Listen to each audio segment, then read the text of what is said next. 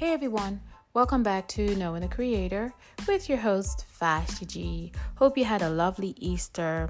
We've had fun here during a Lenten season. We spoke about fasting, prayers, and praises to God, how important it is as children of God to practice these things. Hopefully, as we're going back to a regular schedule, we are actually trying to add these beautiful qualities to our schedule. A little more prayer, a little more fasting, and so we can keep God right by our sides, right? Remembering what Christ did for us at the cross. Amen. We keep praises alive.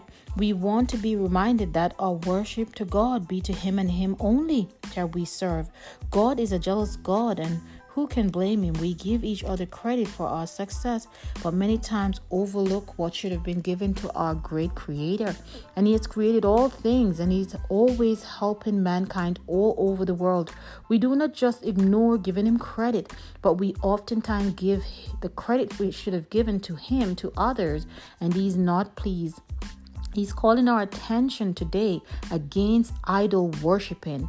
1 John 5 verse 21, the Lord says, "Dear children, keep yourselves from idols." We may ask ourselves, what might those be? Good question. Anything or anyone we honor above Almighty God. Isaiah 44 verses 9 and 17, the Lord says, "All who makes idols are nothing, and the things they treasure are worthless. One makes a god his idol, he bows down to it and worship it. He prays to it and says, 'Save me, you are my God.' Impossible. There's none can save but I, says the Lord."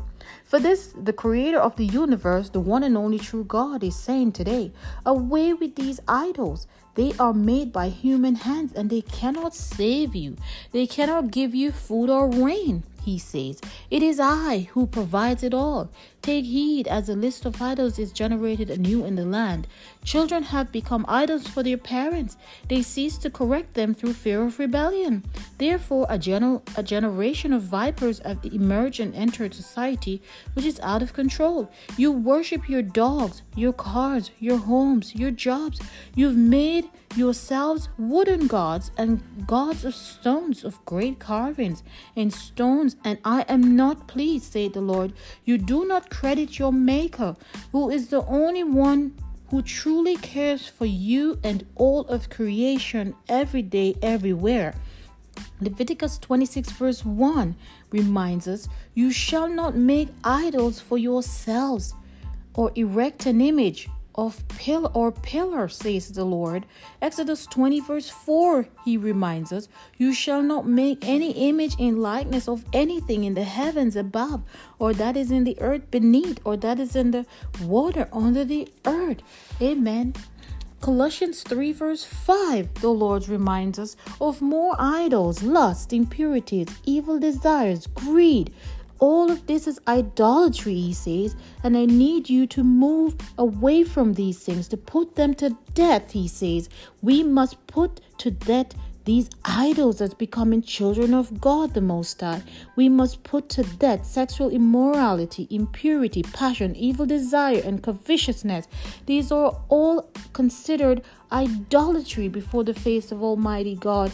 He's reminding us today in Exodus 34 verse 14. He said, "You shall not worship no other gods before me, for I, your God, is a jealous God."